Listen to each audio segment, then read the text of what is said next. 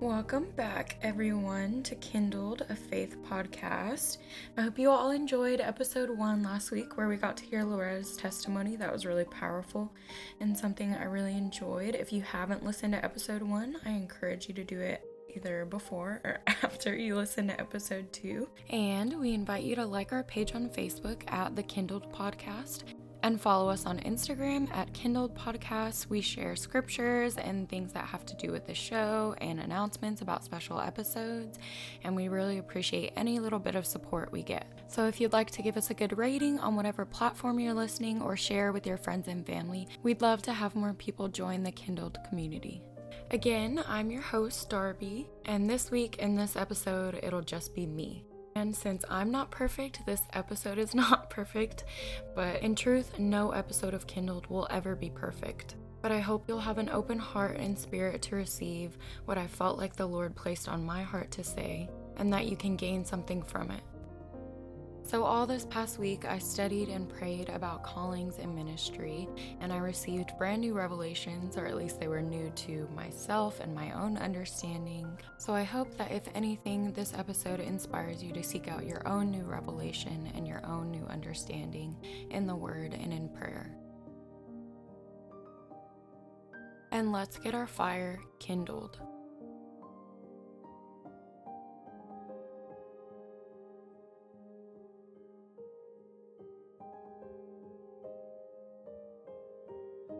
In today's episode, I'm going to be exploring 3 questions. Number 1, what is a calling? Number 2, what happens when God calls us? And number 3, how do I pursue my calling? So starting with what is a calling, or what is our calling? Ephesians chapter 4 verse 1 says, I therefore, the prisoner of the Lord, beseech you that you walk worthy of the vocation wherewith ye are called. In the Amplified it says, I therefore, the prisoner for the Lord, appeal to and beg you to lead a life worthy of the divine calling to which you have been called, with behavior that is a credit to the summons to God's service. Now, in the King James Version, it says that ye walk worthy of the vocation wherewith ye are called. The Greek word there that means vocation, excuse my pronunciation, is klesis. This means an invitation of a figurative sense. So our calling is a supernatural invitation that only God can give and extend to become someone new. It's our invitation to be born again of the Spirit. It's one of, if not the first, encounters that we have with God's love. Ephesians chapter 2 verse 8 says, For it is by free grace, God's unmerited favor, that you are saved, delivered from judgment, and made partakers of Christ's salvation, through your faith, and this salvation is not of yourselves, of your own doing. It came not through your own striving, but it is the gift of God. That's the Amplified. None of us deserve the calling that we're extended. None of us do anything that will ever make us worthy of the second chance that we get to be born again, to be new creatures in Christ. It's our adoption gift from the Father. Later in Ephesians chapter 2, the Bible says that God takes us on as his handiwork. God is not one who procrastinates, abandons, or half-heartedly works on that which he starts. When God calls us, there's a supernatural shift. There's a decision that has to be made to determine where we are going next. Matthew 22:14 says, For many are called, invited, and summoned, but few are chosen, meaning few are going to choose to accept God's call. From the moment that God calls us, we are faced with a decision. Are we going to stay in the darkness that we are currently in, burdened and blinded by sin, or will we receive his cleansing light? The call that we receive from God is an individual invitation for our eyes to be open to see his kingdom, to be a part of his will. We often mistake our calling for our ministry. The invitation that God extends, should we choose to accept it, is the beginning of a new person, a life free from condemnation and the law of sin and death. Paul talks about this in Ephesians chapter 2, verse 2, where he says, "In which at one time you walked habitually, you were following the course and fashion of this world, were under the sway of the tendency of this present age, following the prince of the power of the air. You were obedient to and under the control of the demon spirit that still constantly works in the sons of disobedience, the careless, the rebellious, and the unbelieving, who go against the purposes of God." God opens our eyes to see that that is the place that we're in, and then extends his hand of mercy to pull us out of it. Our calling is so much more than just a position or a title in the church. It's a life-altering change in who we are and where we're going. When we accept, we give up who we are to gain who we can become. We begin a life of righteousness or repentance, light instead of dark, good instead of evil, joy instead of sorrow, truth instead of lies, peace instead of anxiety. And we surrender everything that we are and everything that we have the potential to be to the one who can mold us. Now, we've accepted this glorious invitation that's been extended to us, and what do we do next? Mark 3:13-14 says, "And he goeth up into a mountain, and calleth unto him whom he would. And they came unto him, and he ordained 12, that they should be with him, and that he might send them forth to preach." Those verses tell us that he called unto him whom he would and ordained them, that they should, number one, be with him, and number two, that he might send them forth to preach. So we accept the call, and our relationship with the Lord begins. We are to spend time with him so that we know him, and consequently, we will know the word that we are to preach to the world. John chapter 1 verse 1 says, "In the beginning was the Word, and the Word was with God, and the Word was God."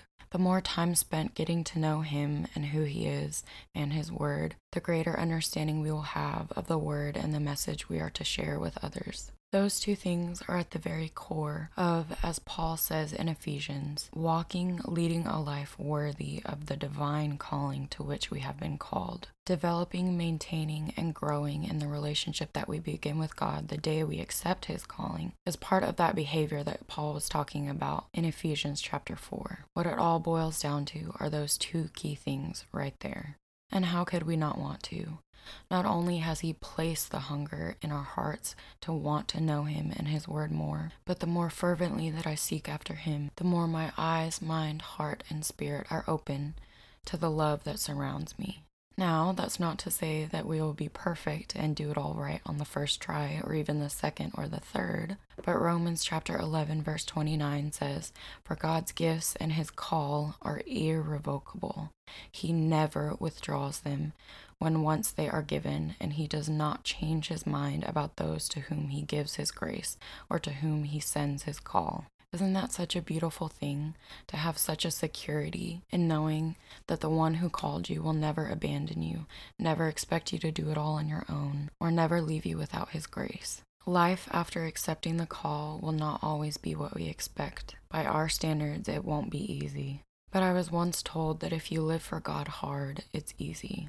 If you give it your all, if you surrender every part of you. Then Romans 8:28 says, "We are assured and know that God, being a partner in their labor, all things work together and are fitted into a plan for good to and for those who love God and are called according to his design and his purpose." Bishop Chester Wright once said that we all have unique spiritual DNA, and there is no one else who can fill our place in the kingdom. There are people who can and will be brought into the kingdom, who will be given the opportunity to decide to accept the invitation that has been extended to them. Would you be more likely to live worthy of the vocation wherewith you are called, knowing that your decision could be the reason why someone else even gets an invitation? There are people and places that only you can meet and be in, and there are gifts and ministries that God has equipped you with to minister to those people's needs. So accepting the invitation that has so graciously been extended to us,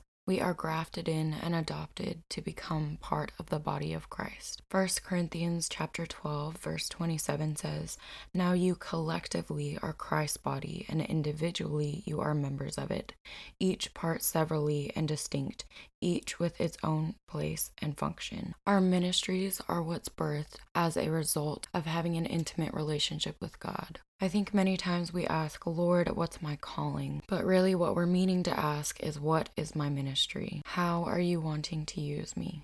We read Ephesians chapter 4, where the word talks about the fivefold ministry, and we want to know where we fit in that puzzle. But really, I'm not sure God can give us a definitive answer to that question, because we're not limited to one. We start developing our relationship with the Lord, and we want to know what we're supposed to be doing, and we want to know how to make Him happy, as you do with anyone who you love. But the truth is, He won't tell us everything from the start, because He knows, and if we're honest with ourselves, we know as well, that we wouldn't believe Him. Isaiah 55, 8-11 tells us that His thoughts are not like ours and His ways are not like ours. We're not able to comprehend every ministry and every capacity that God has planned to use us in. Our carnal mind would not be able to grasp it all at once. And even if it could, it would be like giving our flesh advance notice on when to get in the way. Now, that's not to say that He won't tell us anything, because He will. He leads us day by day and step by step, building the foundation of our relationship and trust in Him, and activating our faith to grow with that trust. Trust is a requirement in our relationship with the Lord. We trust in His plans for the finished work, even when He doesn't allow us to see them. But we can and we should ask. As James chapter 1 and Matthew chapter 7 both advise, ask our Father which art in heaven, the Creator and the all-knowing God, and we are promised that He will answer us. The Lord will give us a desire and a passion for certain ministries at certain points in our life, and go off of that desire and that passion. Tell the Lord, I'm feeling a desire to work in Sunday school. I'm feeling a desire to be on the praise team. I'm feeling a desire to be a missionary. I'm feeling a desire to ... And pray about it. Read about that ministry in the Word. Talk to your bishop or spiritual authority about it. The Lord wants to use you if you want to be used. 2 Timothy chapter 4 verse 5 says, But watch thou in all things, endure afflictions, do the work of an evangelist, make full proof of thy ministry. We are to prove our ministry, just as the apostles did in Mark chapter 6, and prove that you've accepted the call. Galatians chapter 5 talks about the fruit that every child of God should bear, that is proof that they've accepted the invitation that they receive from the Lord. The Bible tells us that God is no respecter of persons. Is it so hard for us to trust that the one who formed us by hand and breathed life into us knows exactly what He's doing through us and where He needs us for the fulfillment of His own kingdom come? He knows us better than we know ourselves. Is it worth the possibility of you not being saved, or even someone else waiting on you for a seemingly more glamorous ministry? I think many times the devil can try and get us fixated on one specific position or title that our flesh might deem more glamorous or desirable than the ministry that God has us currently working in. But is it worth the possibility of not being saved to ask to be something or someone that God didn't have you designed to be? We don't see everything that goes into the ministries around us.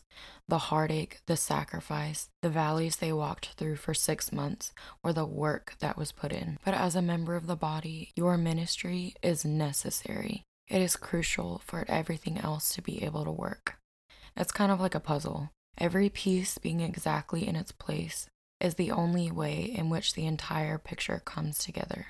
If you're feeling confused about your ministry, pray for clarity. If you're feeling unimportant, pray that the Lord love other people through you to remind you why He called you in the first place. If you're feeling lost, surrounded by a sea of darkness, trust in the steps that are already ordered before you. And always remember the root of it all, the moment that God sought you and gave you your call. I pray that today's episode inspires you to rekindle that first love that you had when your relationship with the Lord began, and to fervently pursue the ministry that God has placed before you. And of course, to pray.